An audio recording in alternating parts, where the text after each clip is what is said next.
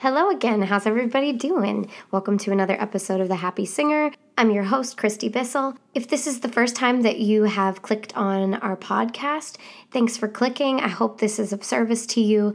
This podcast is all about helping people to sing better, to be happier when they're singing.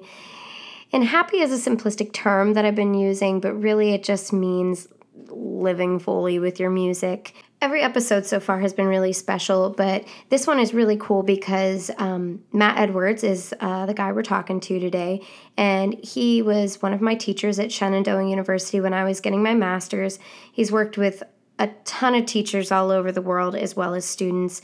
He's helped students get onto Broadway. He has sang himself. He also is just a really cool person, and he knows what he's doing, and I love his vibe. And I'm excited for you guys to hear our conversation because we talk about some really specific stuff. And then at the end, he talks about his own journey with how he started from a place of not being completely perfect and getting somewhere really successful up at the top. So his journey's pretty cool, so I'm excited for you to hear this.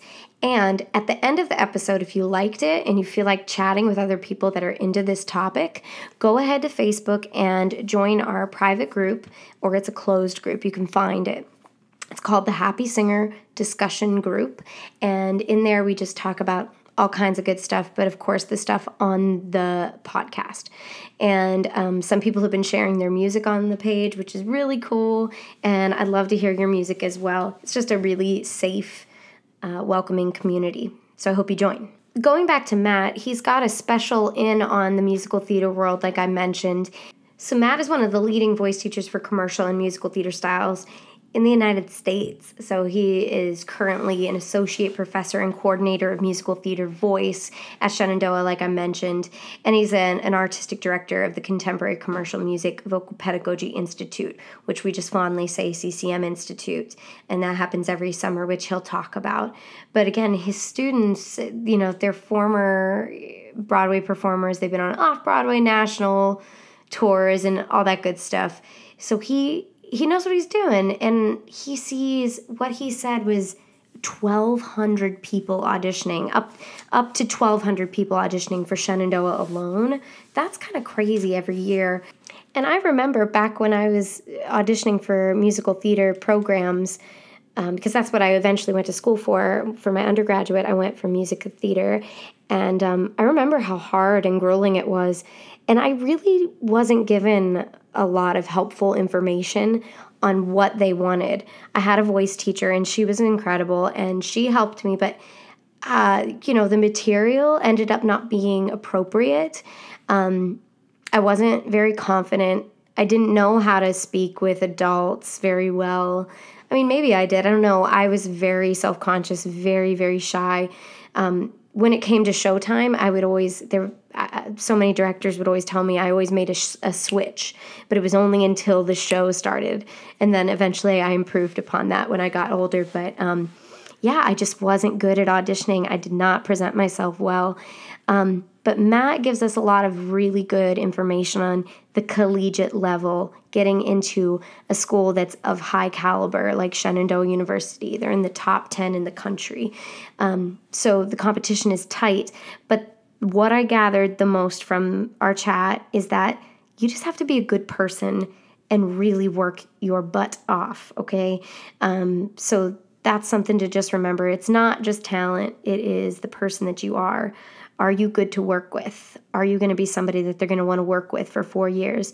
So I hope this helps. Mom and dads, if you're out there listening, I hope this helps you to help your kids get into programs, as well as if anybody is listening that's auditioning for colleges. And then, of course, we get into the more professional side. And then we talk about teaching. We talk about all kinds of good stuff. So hang in there because we talk for a while. But I promise you, it is worth it. Matt's incredible. So without any further ado, here's my chat with Dr. Matthew Edwards. So thanks, Matt, so much for being here. I have had the pleasure of working with Matt at Shenandoah University. He was my professor there when I was getting my master's in vocal pedagogy, right at Shenandoah University. He's been a great mentor for so many people. Not only is he a great teacher, but he's been a professional performer.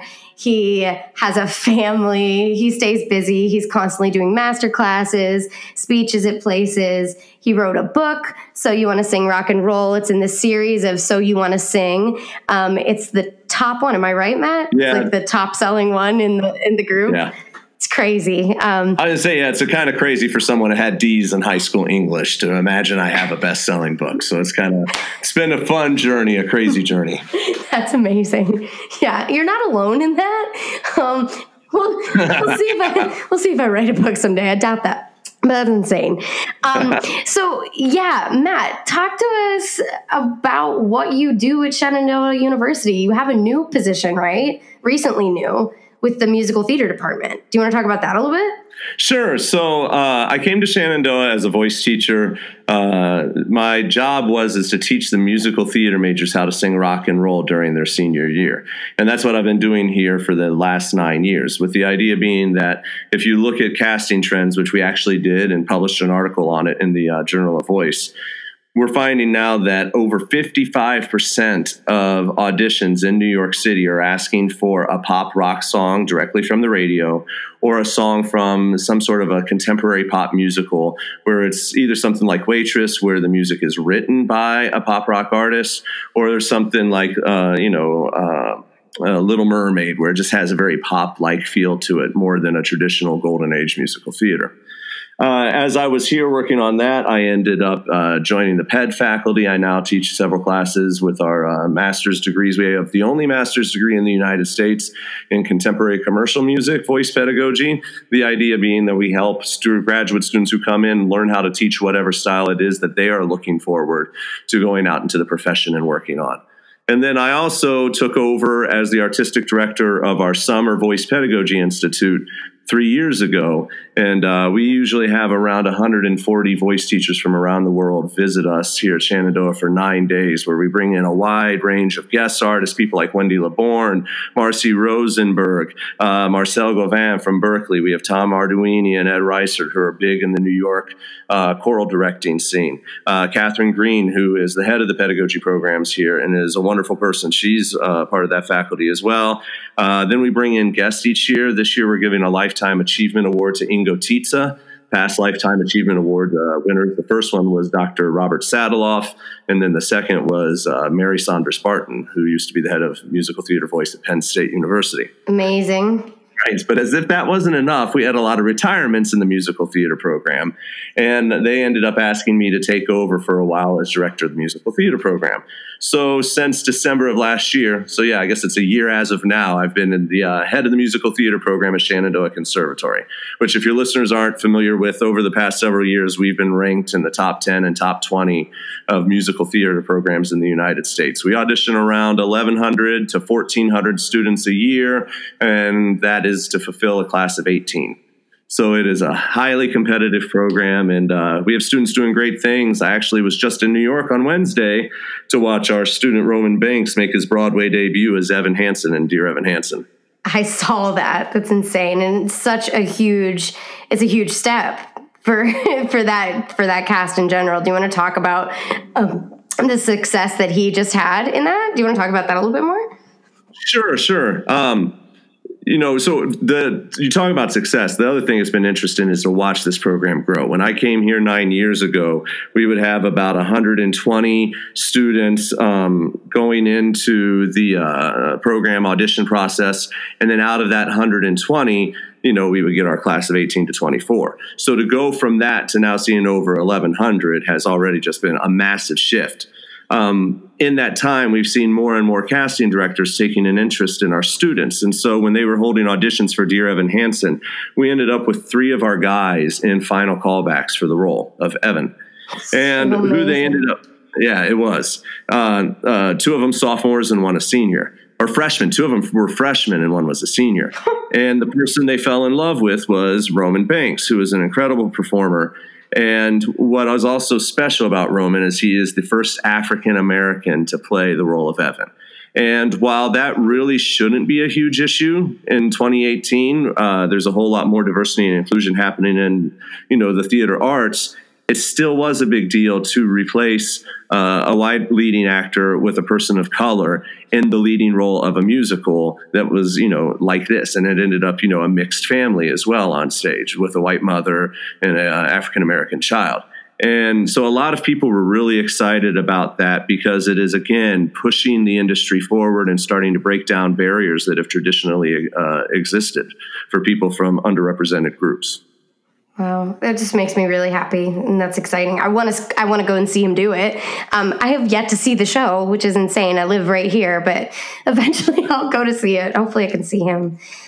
So I want you to talk a little bit more about the students that come in for these auditions for your musical theater program. What are some of the yeses when you go into the room? What would you say, do that? That's great. We like that. What's a standout thing for you to see? Well, there's a lot of things. I mean, what's tricky about musical theater is that you are looking not only at how they sing, but how they act in a monologue and how they act when singing, how they dance. Can they incorporate their acting training into their dance performance as well? And then, of course, the personality comes into it, and then their character type. The stage needs all different types of people, and we're always trying to look for those types that are non-traditional, that aren't the cookie cutters, and how we can work with them and help them find a place in the industry. It's always, we feel good to have a nice mix. Right. The first thing we tend to notice is personality. There's a really unique quality amongst the top students where they are completely comfortable around adults, and adults who have the opportunity to cast them. They can have a good conversation, but there's still something youthful and energetic where that they are still 17 or 18. And it's this really cool balance of maturity and youth that we are often looking for. Okay. In part because we have to spend 4 years with these students. We get to know them very, very well, and we want to have a great personal relationship with them. And if the student is leery around, adults or doesn't quite feel comfortable talking to their faculty about, serious subject matters, it makes it really hard to provide a high quality education.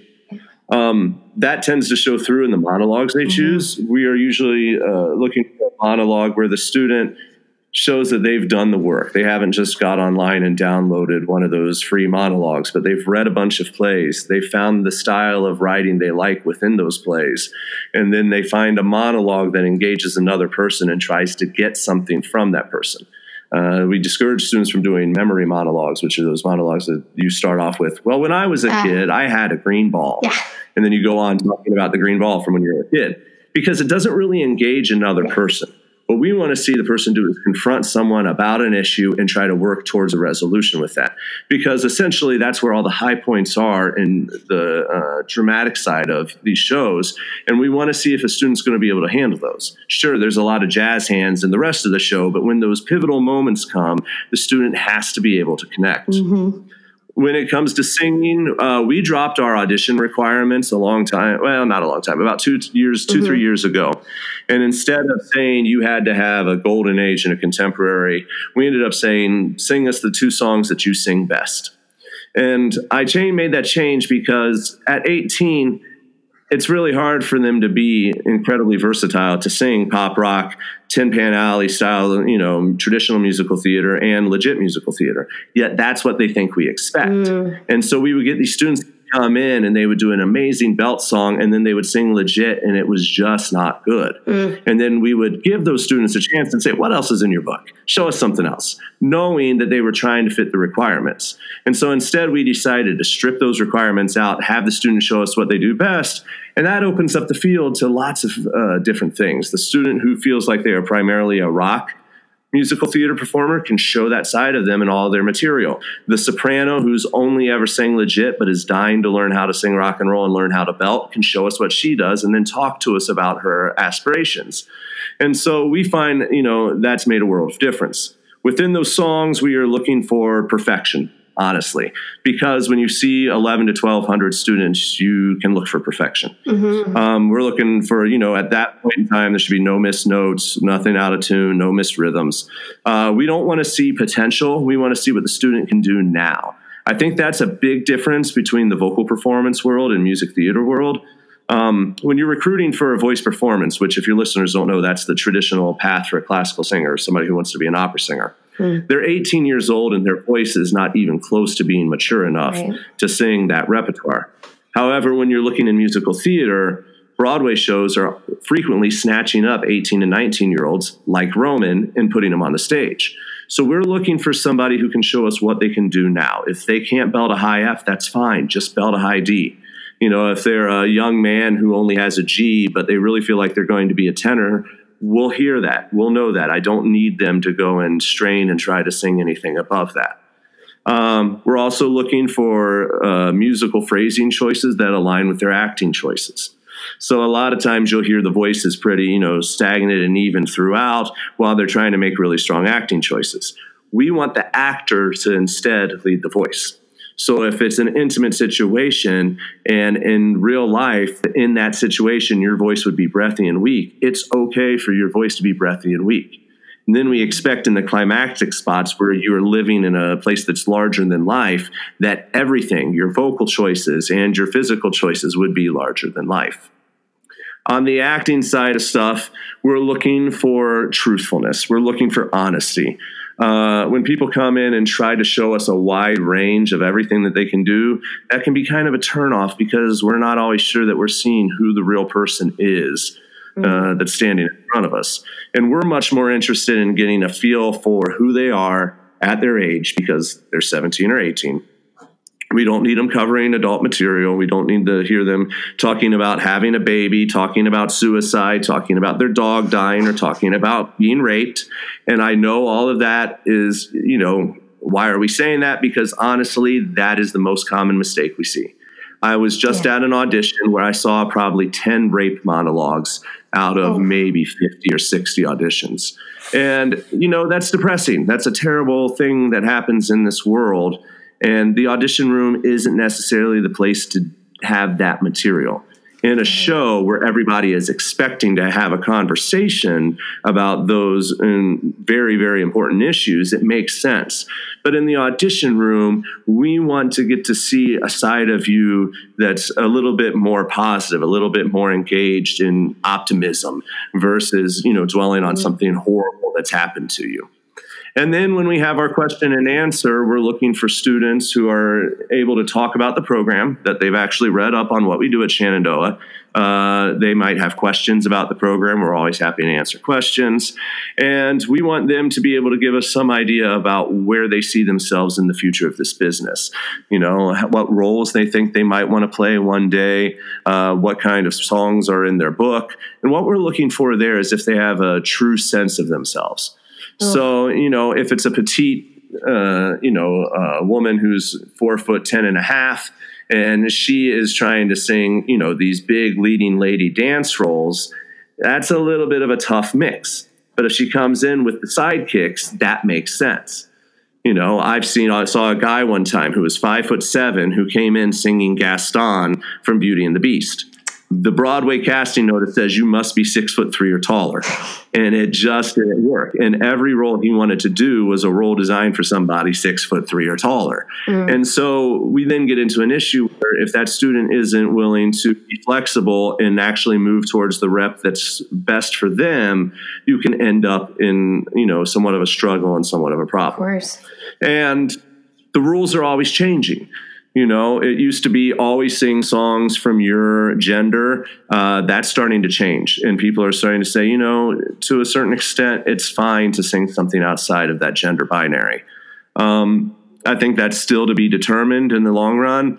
What I always tell students is, if we're trying to look for a role that we can put you in and you come in singing Bobby from Company, it would have to be a really edgy, pushing the boundaries production to do that. And what we're more interested in is in what's happening right now in the field. And right now in the field, we're still pretty much going with whatever gender the role was written for. And then we explore outside of that, and we are all about that flexibility. In fact, next year we're doing 1776 with a half women, half male cast. Yes. And we're not changing any of the names, but we might have a female John Adams. And the character will be John Adams, but we want to start to push what those boundaries are as well and see how we can help our students navigate all of that. That's really cool. I'm assuming that Hamilton had a little bit of an influence on that idea, right? Yeah, it was the idea of our new music director. We have this amazing new music director at Shenandoah. His guy's name is Patrick Brady. I bet you most of your listeners have listened or seen the movie version of The Producers, and that's his work. Cool. He worked with Mel Brooks from the beginning of that show and was the music director or supervisor for every tour, the international productions, and the movie and the soundtrack. And he did over 6,000 performances on Broadway, saw all kinds of things. And when he came here, he said that was one of his dreams. And so we took him up on it. I love it. That's amazing. I'm coming to see it. Yes, please do. I'm really looking forward to it, and so are the students. So cool. So there's a video on YouTube. It's called What Not to Do in an Audition. And this is a video that Matt put together. If you guys are interested in checking it out, if you want to audition for musical theater programs, it's funny, but it also is very real. And all the things that he mentioned just now, like things not to possibly talk about in your monologue would be like your dog dying or suicide. Going on a more positive note, he has some of his students perform, and it's funny and very helpful. So that's just a little shout out to that video. So going back to these auditions, Matt, you don't have to say anything about the person, who they are, but could you just say what was the best audition that you've ever seen, that you've ever been a witness to, and what was the qualities of that audition? Man, that's a hard question. When I think back, I don't know that there is a singular best, but a collection of the best come to mind. And I think of a few specific, people that when they walked into the room, there was a glow about them. The way that they were dressed, it looked honest to who they were, but it was put together and it seemed to represent their personality. They walked to the piano and they talked with the accompanist like a working professional. There was no awkwardness at all. And then when they stepped right in front of us in the room and said hello and just chatted with us, banter back and forth, and then opened their mouth to sing the first song and blew the walls down with an absolutely controlled belt that wasn't pushed at all, and emotional truthfulness that you often don't see in somebody that age. And then the thing that sealed the deal was watching them in the dance call when they nailed the choreography, and not only did they nail the technical aspects of it, but their personality was shining, where you could see who they were, that they loved dancing, and we watched their interaction with everyone else.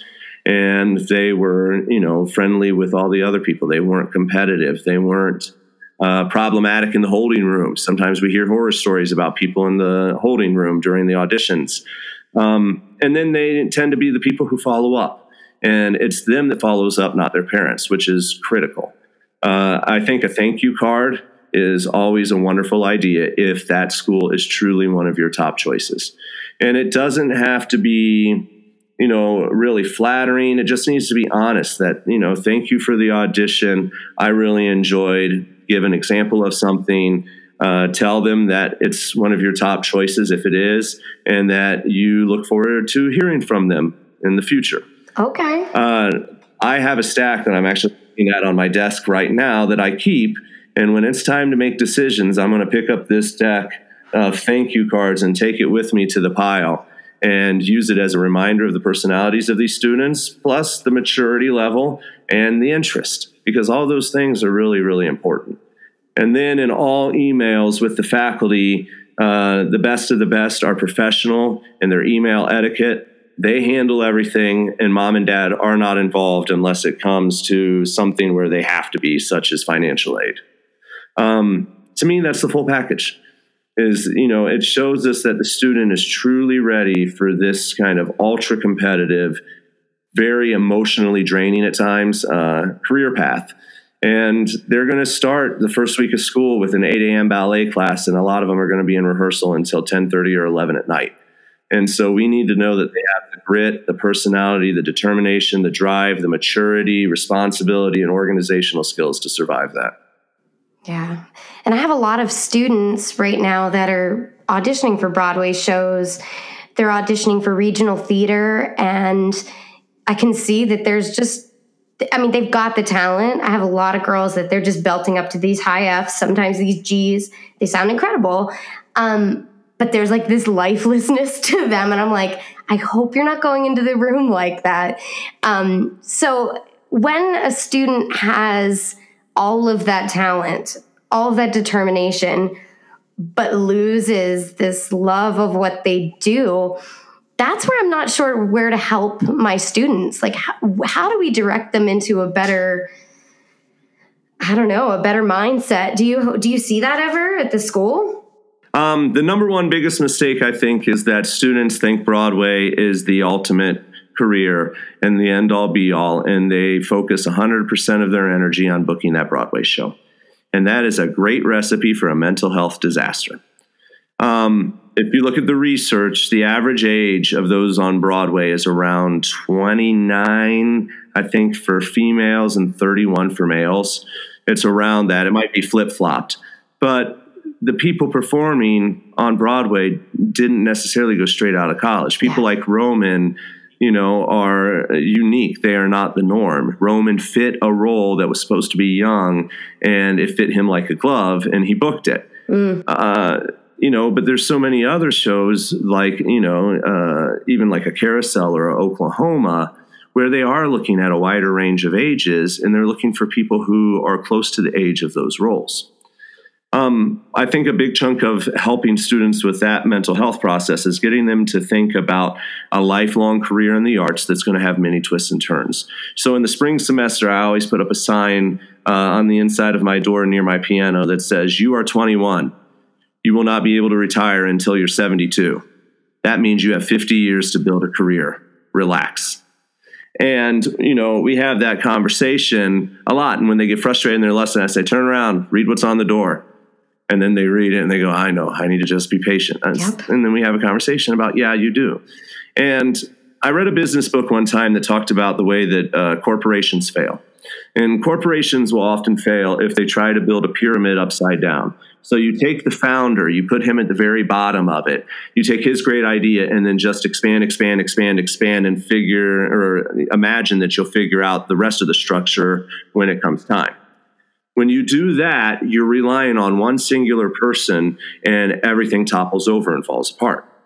Whereas the most successful corporations build the base of the pyramid first. So they have this brilliant idea, but they take the steps that they need to meet the right people, to hire the right people, to take the first step in launching that business. And then they start building up until they have a huge pyramid, top to bottom, full of resources that they can draw on to succeed.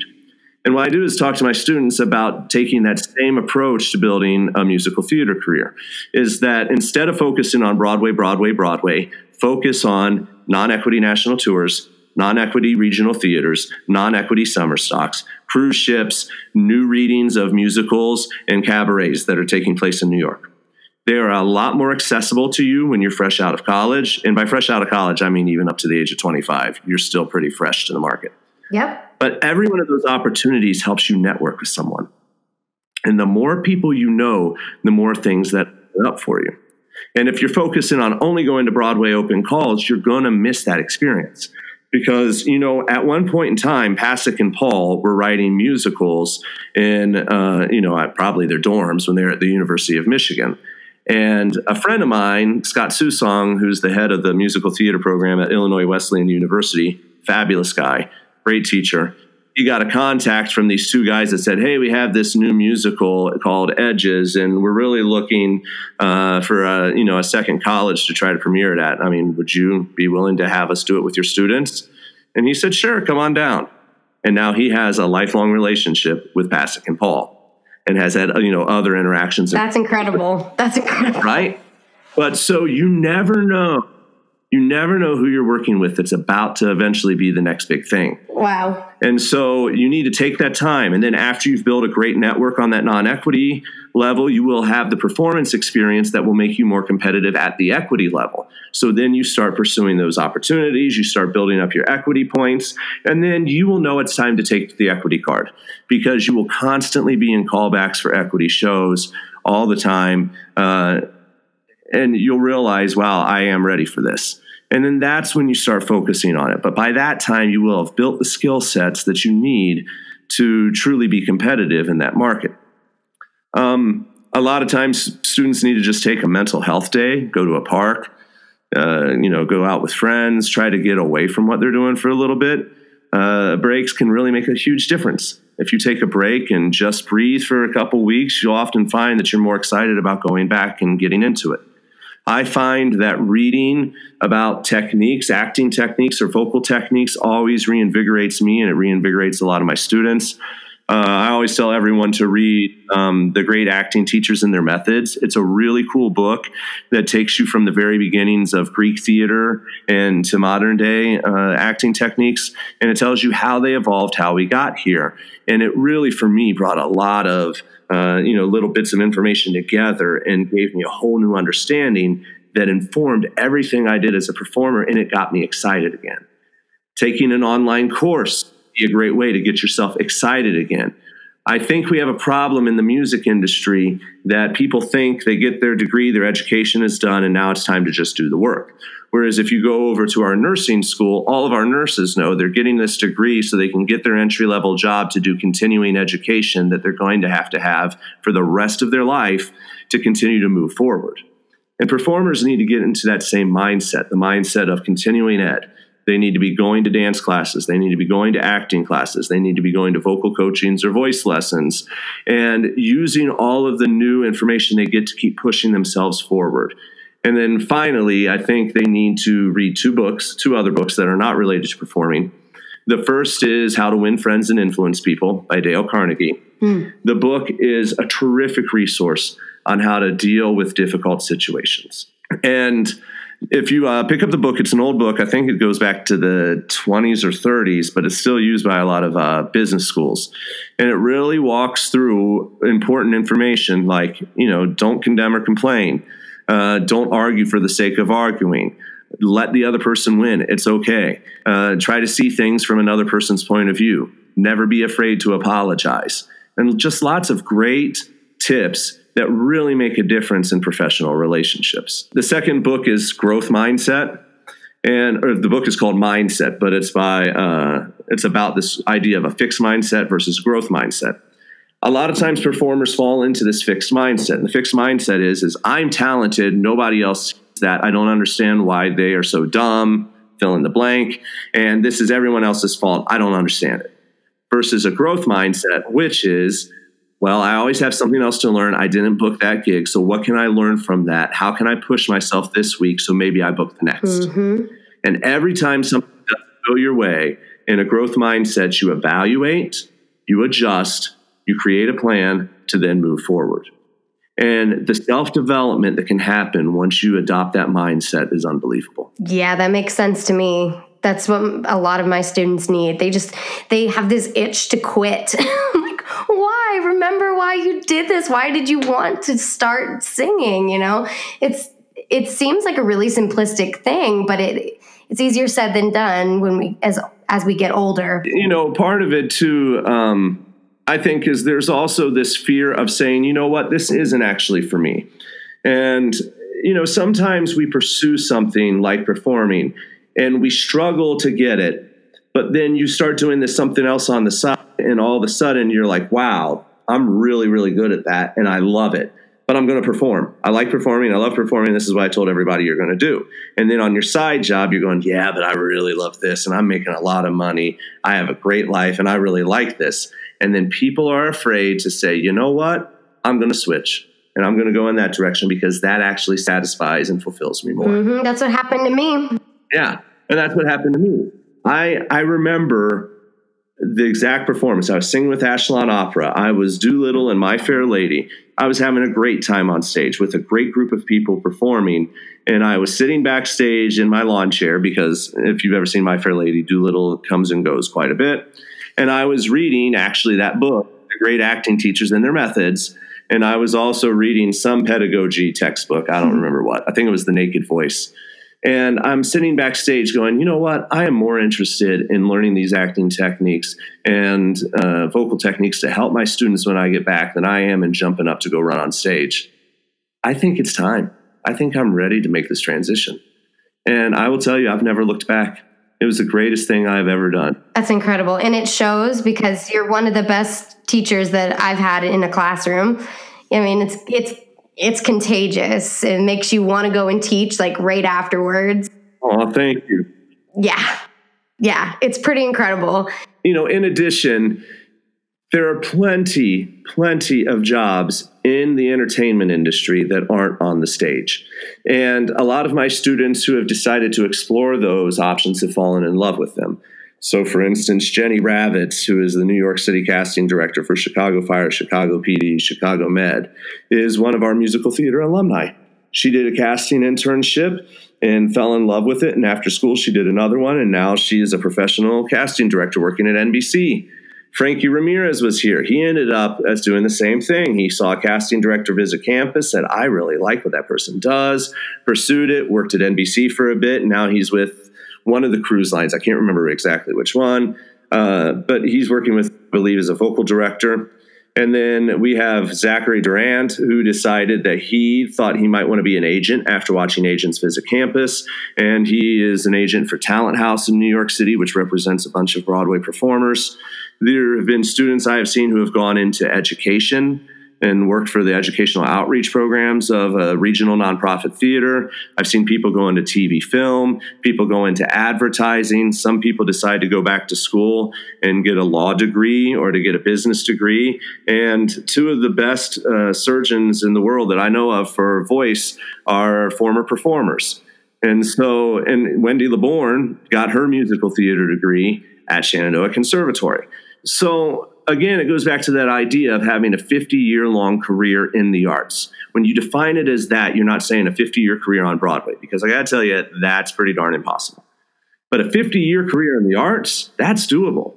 And that may have ebbs and flows. You might perform throughout your 20s only to realize you want to start a family. So you go into teaching educational outreach for the next 20 years. And then once your kids are in high school, you realize, wow, I really want to do this again. And then you transition back at an age when you can play the moms and dads, aunts and uncles. And the competition has dropped significantly because so many other people have dropped out of the business completely rather than finding a way to have some sort of a career within the arts. Yeah. So can you talk to us a little bit about some of your favorite parts of the job that you have teaching? Sure. Students are the number one. Every time they walk into the room, it's this exciting energy. For people who haven't been around musical theater performers, they're just a ball of joy, light, optimism. They have their rough days, but in general, they're just some of the most driven kids that I've ever met at the college level. And what I enjoy is helping them discover their voice. So many times they get in their minds that there's something they're supposed to sound like. And in the operatic world, there's this thing called a Fox system where you do classify people a little bit. So you'll say that this person's a lyric baritone, but this person's a Verdi baritone. And, this person's a lyric tenor, or this is a Heldon tenor. But the musical theater world doesn't really operate that way. They're looking for individuality. And with new musicals, you never know how they're going to write the role. And when the actor gets cast and the composer is there, they will help rewrite the role if they need to negotiate different parts of the student's range or whatever, right? And, that's rare, but if you're in a show and they're like, yeah, this actually in your voice pops when it's a half a step down, they will take it a half a step down, right? They're looking for the individual. And students often have this misconception of what they're supposed to sound like, and they end up constricting in their vocal tract to try to create that sound. So they engage the constrictor muscles that surround the larynx, they retract their tongue, they'll do weird stuff with their soft palate, they'll end up then having a tight jaw and, tight lips, and they can't actually articulate, what they want to do. So one of my most enjoyable things is teaching them to find complete vocal freedom. Right? Yeah. So getting registration ironed out so that they always have a choice of what register they want to sing on any given note. Getting constriction out of the way so that they can sing with that sound quality, but yet if they ever decide that they, want to add a little constriction to create a growl, they are capable of doing that. Teach them how to get their tongue out of the way and improve their articulation, because a lot of times vocal issues stem from the tongue not being in the correct place for the vowel quality the singer is trying to produce. Yeah. Because the tongue really helps create the formants that give us vowels. And if the tongue doesn't do that, then you have to create the formants somewhere else in the vocal tract. And that's when people start clenching things. They start clenching the back of their tongue, clenching their throat, clenching their lips and jaw to try to force that. Versus if you get the tongue free, then all of a sudden the singer can just sing a bridey or a warmy. It's not a big deal. And the sound happens and they don't have to constrict to make it happen. Yep. Yep. The other aspect of it all that I really enjoy is the acting coaching in the voice studio. I've studied acting extensively. I really believe people sing at their best when they let their actor drive the way. I have a favorite quote by Stanislavski that I have on a painting in my room, and it says, "Vocal sound producing machines are of no use to society or culture. What we want is living people singing artists." Now, when we're vocalizing, we are just vocal sound producing machines because we are trying to tune up our motor system. But when it comes time to get on the stage and deliver a song, we need you to communicate the human experience through that song.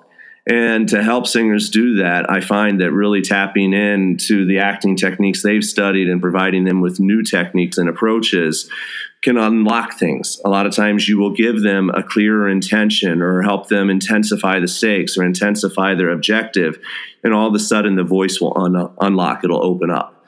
And then sometimes it doesn't. And in the instances where it doesn't, then you go back and functionally make some corrections and help the student out. But in those moments where the actor takes over, that's when the real magic happens. Oh, yeah. So what about whenever you're talking about constriction? That's a common problem that we get in the studio. What's something like if you hear somebody putting on a voice, let's say they're obsessed with, I don't know, I have a lot of students that are obsessed with Billie Eilish currently. Yeah.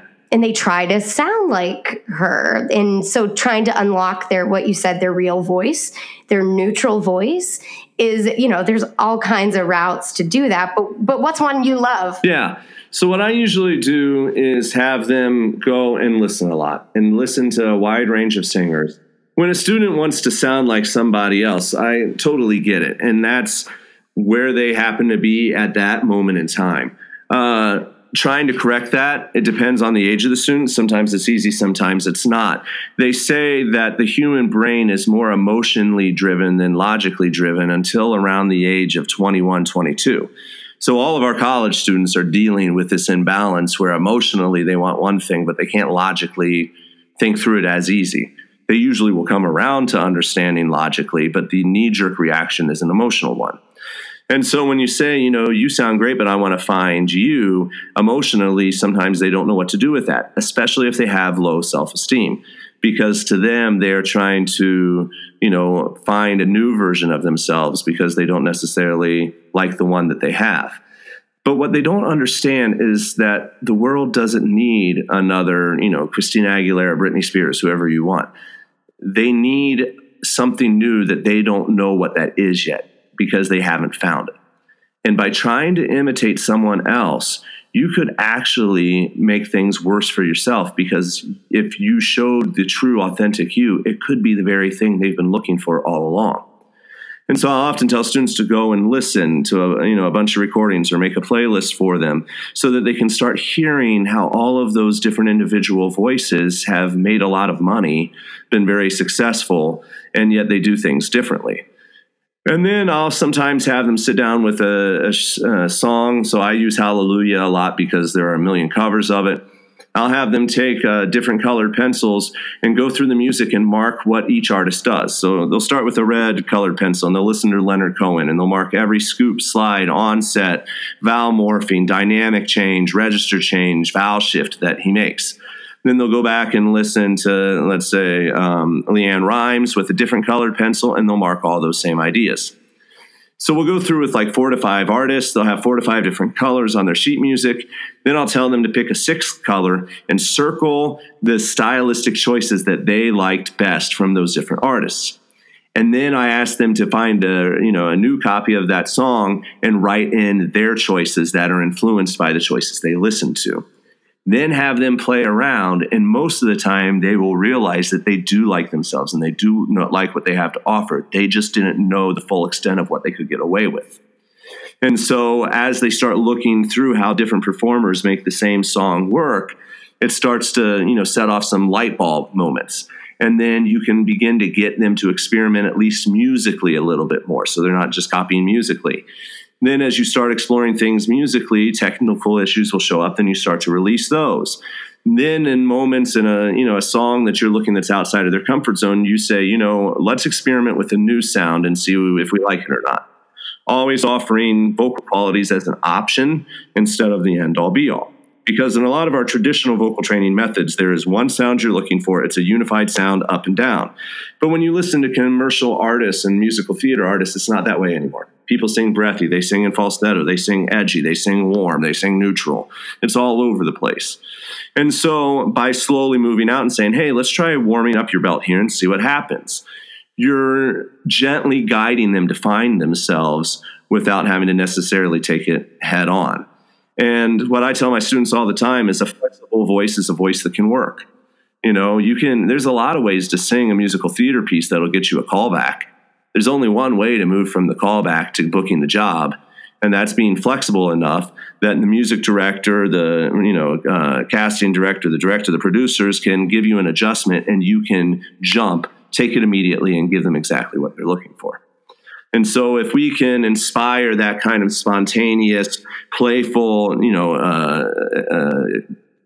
desire, I guess, to go and, make new sounds and not be afraid of their own voice, I think through that process, we do start to unlock some of those emotional barriers. They start to logically take over their thought process, and then you can really help them find who that person is. You just got to give them time. You can't rush it. And if they still want to imitate a lot for that first 6 months, that's fine. Just keep slowly nudging them. And most of the time, as they gain trust in you, they will then be more willing to explore outside of the box. Yep, that all makes sense to me. And I love that technique. I might steal that. I've got a couple students that are ringing in my ear right now that would be great for. Yeah. Steal Like an Artist. If you don't know that book yet, it's by a guy named Austin Kleon. Yep. And it's a wonderful book that makes you realize everybody is learning from everyone else. Nobody has developed their work solely by themselves. Yeah, I love that book. You assigned that actually in, I think it was the private studio class, right? Yeah, and business is studio teaching to help everybody to realize you don't have to invent your own business. You need to go out and research what kind of businesses you like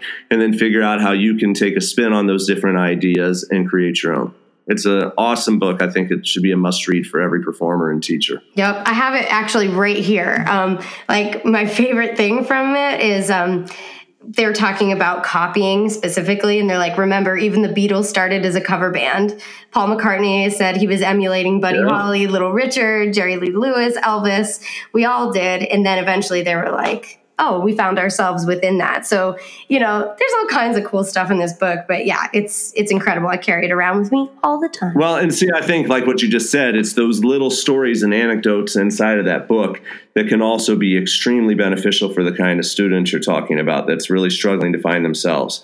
They can read how other people, eventually got to that place and maybe have the courage to enjoy the journey themselves. Yeah. So do you want to talk about a little bit about your book? Because it's incredible. It's written for people that want to sing rock and roll, but it's not just for that as well. Like it's got vocal technique. It's got stuff about learning. It's got the rock history in it. It even has a little excerpt from Catherine Green, who you mentioned, who was my voice teacher at Shenandoah University. At the end, all about classical singing. There's vocal exercises in here. It's kind of incredible. Do you want to talk about it? Sure. Yeah, it was amazing. It was soon after I came to Shenandoah. Alan Henderson, who's the executive director of Nats, approached me and said that they were doing this So You Want to Sing series, and they wanted the second book in the series to be So You Want to Sing Rock and Roll, and they wanted me to write it. And my mind was blown for many reasons. First of all, like I mentioned earlier, English was never my strong suit. I learned how to write along the way, but I was thinking, can I do this? And obviously I figured it out. But I was also amazed that Nats was taking this next leap. Nats has been starting to really, years before I'd been starting to push that edge, especially with musical theater. But the idea that Nats said, we are going to put out a series that covers all of these different genres that people want to sing is a massive endorsement from that professional organization that it's time that we start training people in the genres and styles of music that they want to sing. And so that lit my fire. And once I started thinking about that, that kind of informed the format of the book. To me, our purpose as educators in higher ed is to show people the entry points for these different ideas to hopefully inspire them to go do their own work. So as you mentioned, I have a little bit about rock history, but it's maybe 2 to 3 pages on every artist. And then I say, go read the other history books. And I try to highlight some of the interesting or fun things to get people's interest piqued so they do go out and pick up one of the great music history books about rock and roll and start to learn, how these styles developed. In the vocal technique section, I really try to break down the voice to demystify it. A lot of people, they'll know more about their car than the way their voice works, yet they want their voice to be able to raise enough money to buy a car. Those two things don't make sense, right? And so in my mind, we need to get you knowing as much about your voice as you do about a car. And then you can maybe do that, get the voice to buy you that car. And getting to know it doesn't mean that they have to have a high level scientific understanding. At a base level, they should know you have vocal folds and your larynx. They vibrate. They have a muscle component and a jello component. Treat your jello nice, train the muscle, right? And then look at the vocal tract and realize, wow, the tongue can alter that vocal tract. The soft palate position can change a lot of things. Play around with them. Don't be afraid of them. Explore some different sounds and think about how you might be able to use that. So it's really about trying to push people outside of their comfort zone and getting them to explore all the sounds that are possible.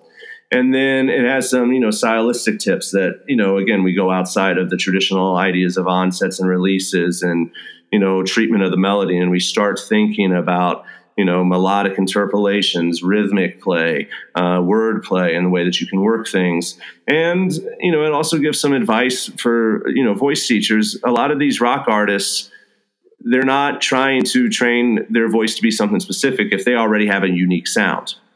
And so if they have that unique signature sound and their ah vowel isn't a traditional ah vowel, that's okay. If they like it, if their audience likes it, it doesn't hurt, then it's just fine, And so I think that's also a different mindset when you shift over from that classical world, is accepting the fact that perfection is not a prerequisite for singing these styles. And, for those of you listeners who haven't, heard me talk before or haven't seen any of my work, I actually have all of my degrees, my bachelor's through doctorate in classical voice. I have my bachelor's in vocal performance from the Cleveland Institute of Music. I have my master's in Louisiana State University in vocal performance, and then my doctorate in vocal ped from Shenandoah. And, I love opera. I love classical music. But the evidence that's out there in the literature just doesn't support the idea that it's all the same. In fact, it paints a pretty clear picture that there are a whole lot of differences. And that doesn't mean we get rid of one completely. It just means that we evolve so that we treat the other things as, the individual genres that they are, instead of trying to fit them into our traditional box. Yeah. The other thing that is also on my horizon that I'm really excited about is I'm working with a new company out of LA. It's called voicelessons.com. And voicelessons.com has created this amazing online platform for teaching lessons online. It allows the teacher to make recordings, share those recordings with the students, to prescribe vocal exercises. It allows the teacher to play piano in real time on the other end for the singer, or at least to do vocal exercises. Then the student can come back throughout the week and check in and review the recording, redo the exercises. It's really, really great.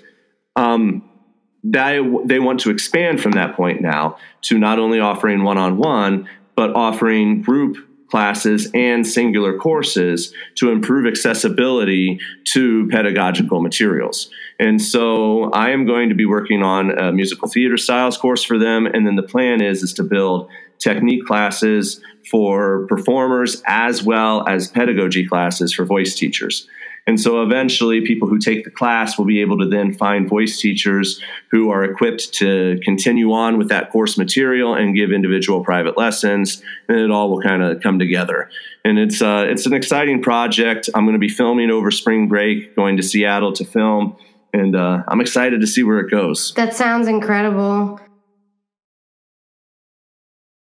Okay, so another thing that I love about Shenandoah University is the CCM Institute. I loved it so much I did it twice. It was incredible. You and Catherine are kind of the head of it. Yeah, so I'm the artistic director of it. I focus on all of the curriculum, the education component, who the guest artists are going to be. Catherine is the executive director. She really manages keeping the thing running. And then she's also, works hand in hand with me of going through the materials and making sure it works for our audience and making sure that it's accessible to people of all different levels and stages of learning. What I love about the CCM Institute is it is not a singular technique, but rather what I consider a method.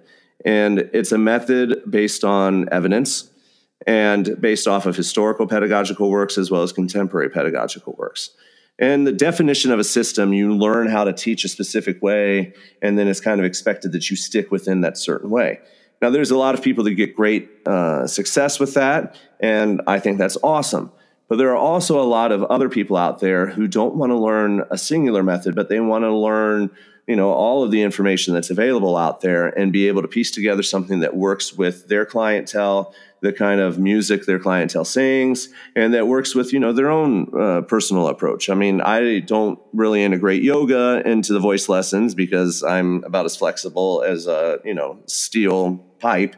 But, it doesn't really work for me, but I know for other people, they get great results with it. So I wanted to create a place where people didn't feel like they had to throw out everything that they've done before, but rather be able to come and learn how the voice works, learn how we can use that functional knowledge to improve the things they've already been doing, give them new ideas and a structured way to build a voice, while also challenging them to think strategically about everything that they do. So in the first 3 days, we mainly focus on respiration and phonation. We also cover on posture. And we spend time talking about exercise physiology and how when you're trying to train that balance of CT and TA, so the CT is the muscle that helps elongate the vocal folds. The TA is the muscle that helps kind of shorten and thicken the folds. And then we have two other muscles, the interarytenoids or the IA and the lateral cricoarytenoid or the LCA, which kind of regulate if your voice is pressed or breathy. And so we talk about how exercise science gives us some theories that we can apply to that work. We talk about how we can also be strategic about improving someone's lung capacity and how we can use semi-occluded vocal tract exercises to improve vocal function as well. We then talk about how to teach students how to isolate their registers, how to develop the mixed voice, how to begin from speech and developing that mixed voice, which is another angle to getting there, and then how to start building that mixed voice into a belt.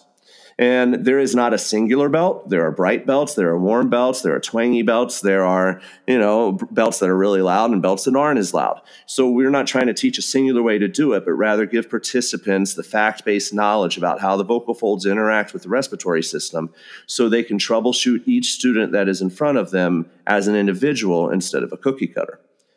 Then we move into the second 3 days. And in the second 3 days, we start covering resonance and articulation. Basically, we look at everything above the vocal folds to the opening of the lips. I've been lucky to win an award called the Van Lawrence Fellowship from the National Association of Teachers of Singing and the Voice Foundation. And that fellowship is to do real-time MRI research. So I've been working with Aaron Johnson at NYU Langone Medical Center and putting singers in an MRI machine so that we can capture video of what is actually happening when they sing legit versus when they sing in a belt voice. And I was just there last Sunday, and I think we're going to have some amazing data coming up. First of all, I've often taught that the classical vocal tract is more stable than the musical theater vocal tract, and now I have proof of that. It's very, very clear. And we also saw that things such as the soft palate and the tongue don't really change as much between belt qualities and legit qualities as does narrowing in the pharynx and then mouth opening in the jaw and the lips. So we still have to do some calculations and measurements. We're going to measure 11 points of the vocal tract to see exactly what is changing or what's not changing. But the benefit that I've been able to use for the CCM Institute is I have videos of how the larynx moves, how the tongue moves, how the soft palate moves. And we go through a vocal tract mapping exercise where we explore the extremes and the middle ground. And so there are other techniques that use these ideas of learning how to, sing with a low larynx or a high larynx as a specific method. But my idea is to map out the fact that the larynx moves so that when the student feels their larynx going low, they don't freak out about it and it's not some mystery. Or when they feel their larynx going high, they know that could get to be problematic if they sing too loud, and they can self-adjust. And what I find is that we live in a generation where students want to know how things work. I have a 7-year-old who watches these cartoons that tell him about electricity. And the other day they had a whole song about bioluminescence, which are, insects or animals that make their own light. And he's singing the song to it. And my son at 7 years old knows that big term and what it does. So by the time he gets to the age of being able to do voice lessons, he is going to want to know how his voice works. He's not going to just want to sing off of imagery alone. However, with the concept of what we do at Shenandoah, I do know that there are people who want to learn how to sing on imagery alone. Right. And what we do is teach the teachers how to keep that functional knowledge to themselves and create images that elicit the function they're desiring. And so that's kind of the cool pairing that goes here, is it's not saying that that doesn't work, but when it fails to work, how are you going to make it work? And when you understand the vocal function, you can readjust those images to elicit the sound that you're looking for. And to help teachers figure out what that sound is that they're looking for, we spend a lot of time in the second session doing troubleshooting and analysis of voices. So we'll play a recording and ask people, what do they hear? And the respiratory system and posture. What do they hear at the vocal fold level? What do they hear in the back room, which is everything behind the hump of the tongue? And what do they hear in the front room, which is everything in front of the hump of the tongue? Terms borrowed from Ken Bozeman, who's an amazing acoustics teacher for singers.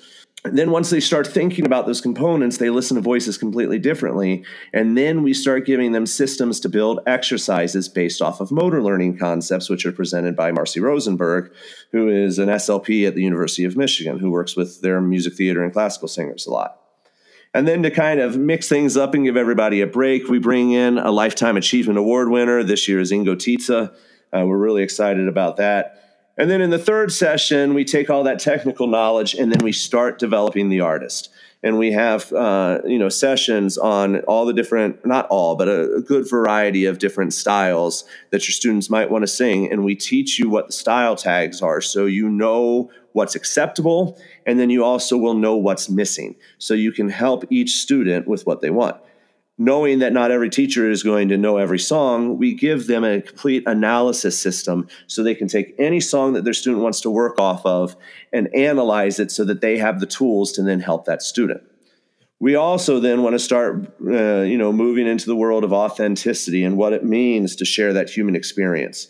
And so Marcel Gavin, who's one of our, faculty, does this great workshop on authenticity and how to help students discover that for themselves. And then we bring in Sherry Sanders, who is a New York City-based acting coach for pop rock musicals.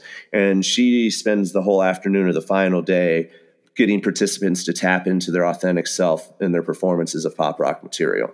So it kind of ends up coming full circle. Teachers come into the Institute having already been, teaching it all. And then we break it down to the very beginning of the basic function of the vocal folds and the respiratory system. And by the end, they have a whole new set of tools for teaching the performer to tell a story, stylizing songs in different genres, and how to troubleshoot when problems arise. And it's all done in a positive environment. Everybody's on a first name basis here. There's, people who are just beginning to teach out of undergrad, and there's people who have been teaching for years, just retired from a university and want to start a private studio, but know they're going to start teaching more musical theater and pop rock. And so it's a really cool environment. Last year, we even had one of the Elphabas from Wicked here. Amazing. Learning, because she's starting to teach on the side, and she wanted to have some more functional background. So, we never know who's going to show up, but it's always exciting, and we always have a wonderful time.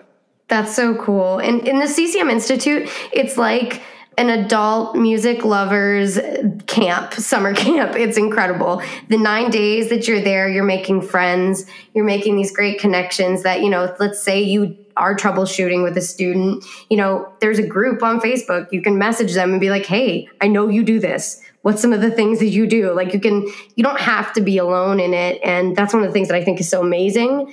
And, everybody's just so open to getting better. That's so crucial as teachers, as singers, is never stopping with the growth, just like we said at the beginning of this episode here.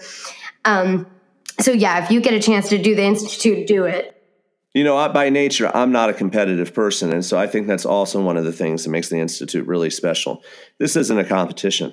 There are over 3 million people who sing or enjoy singing, either solo or in a group, according to the National Endowment for the Arts.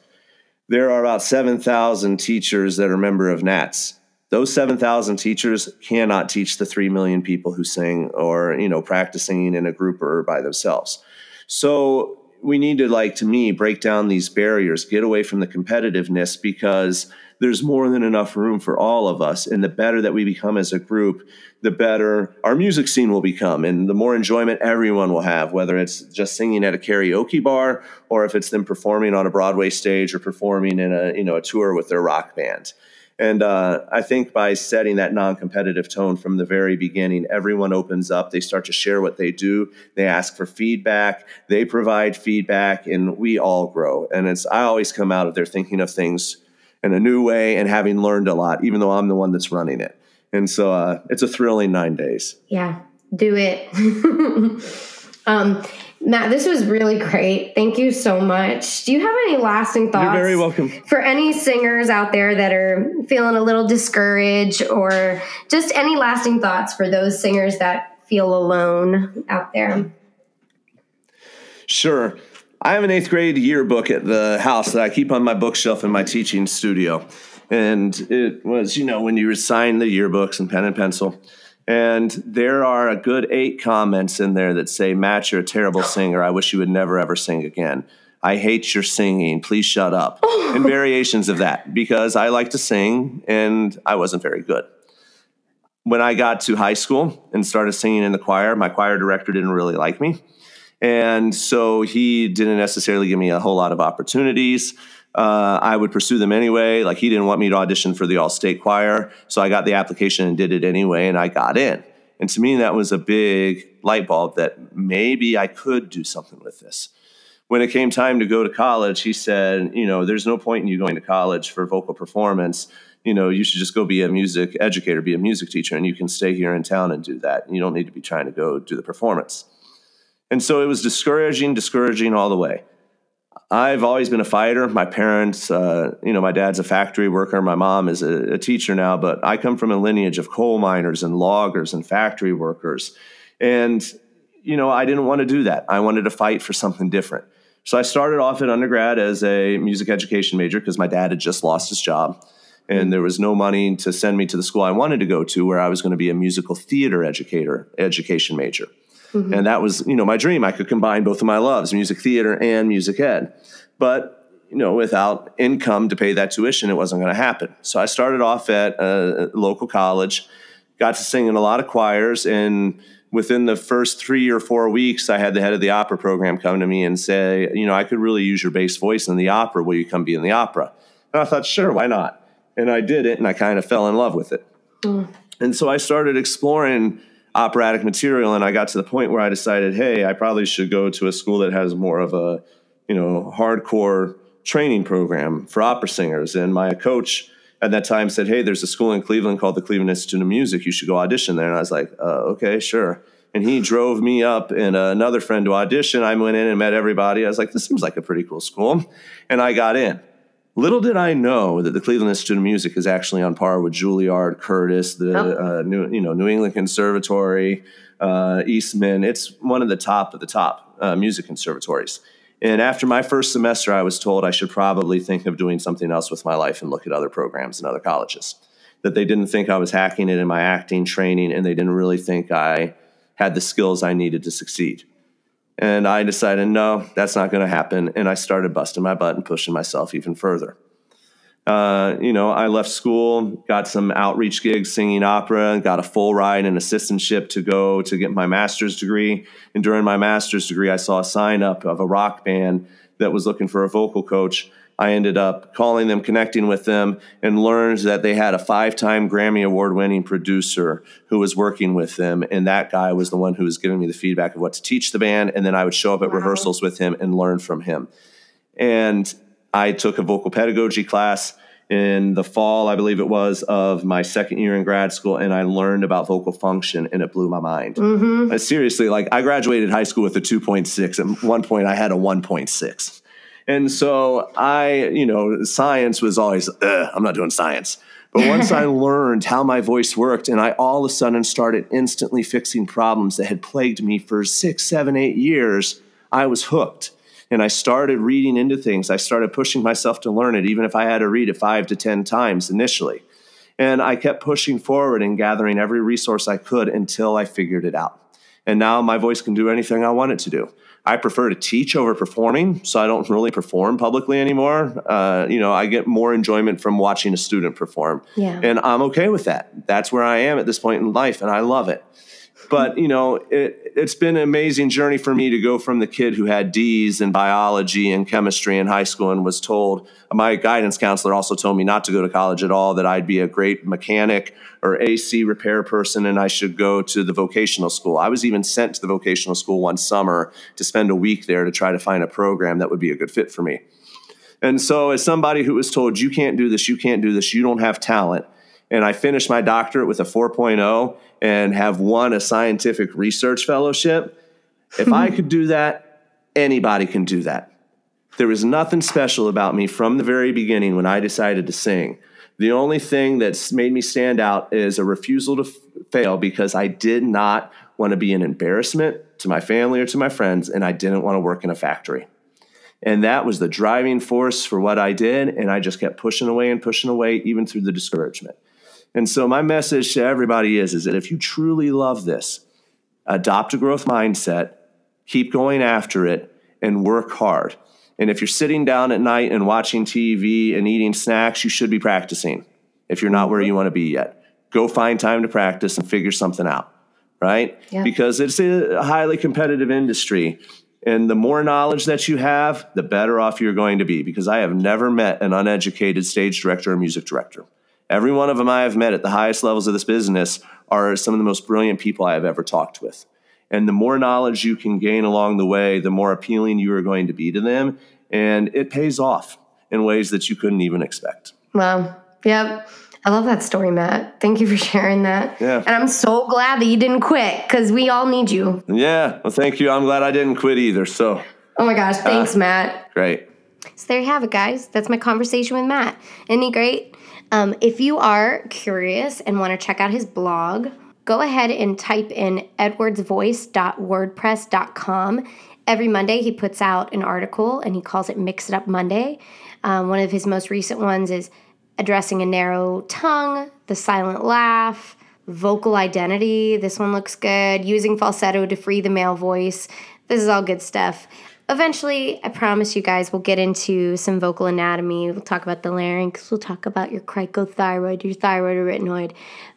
But that's, we talk about that in the voice lessons. But eventually, we'll get there. You've heard some of the terms thrown around a bit in our conversation, so I'll get there. But I just want to say thank you again for listening to the podcast. It means a lot. If you are interested in following me, my name is just Christy Bissell. You can find me on Instagram. You can find me on Facebook. You can find me at New York Vocal Coaching. Our website is just newyorkvocalcoaching.com if you're interested in voice lessons. And we also have this incredible YouTube channel called Voice Lessons to the World. It's with my boss, Justin Stoney. And he's always putting out these really great videos about all the technical stuff. So check that out.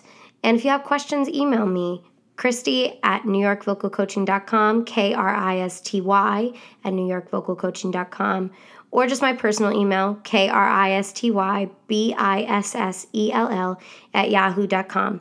Anyway, thank you so much. Happy singing, and we will talk next week. Bye.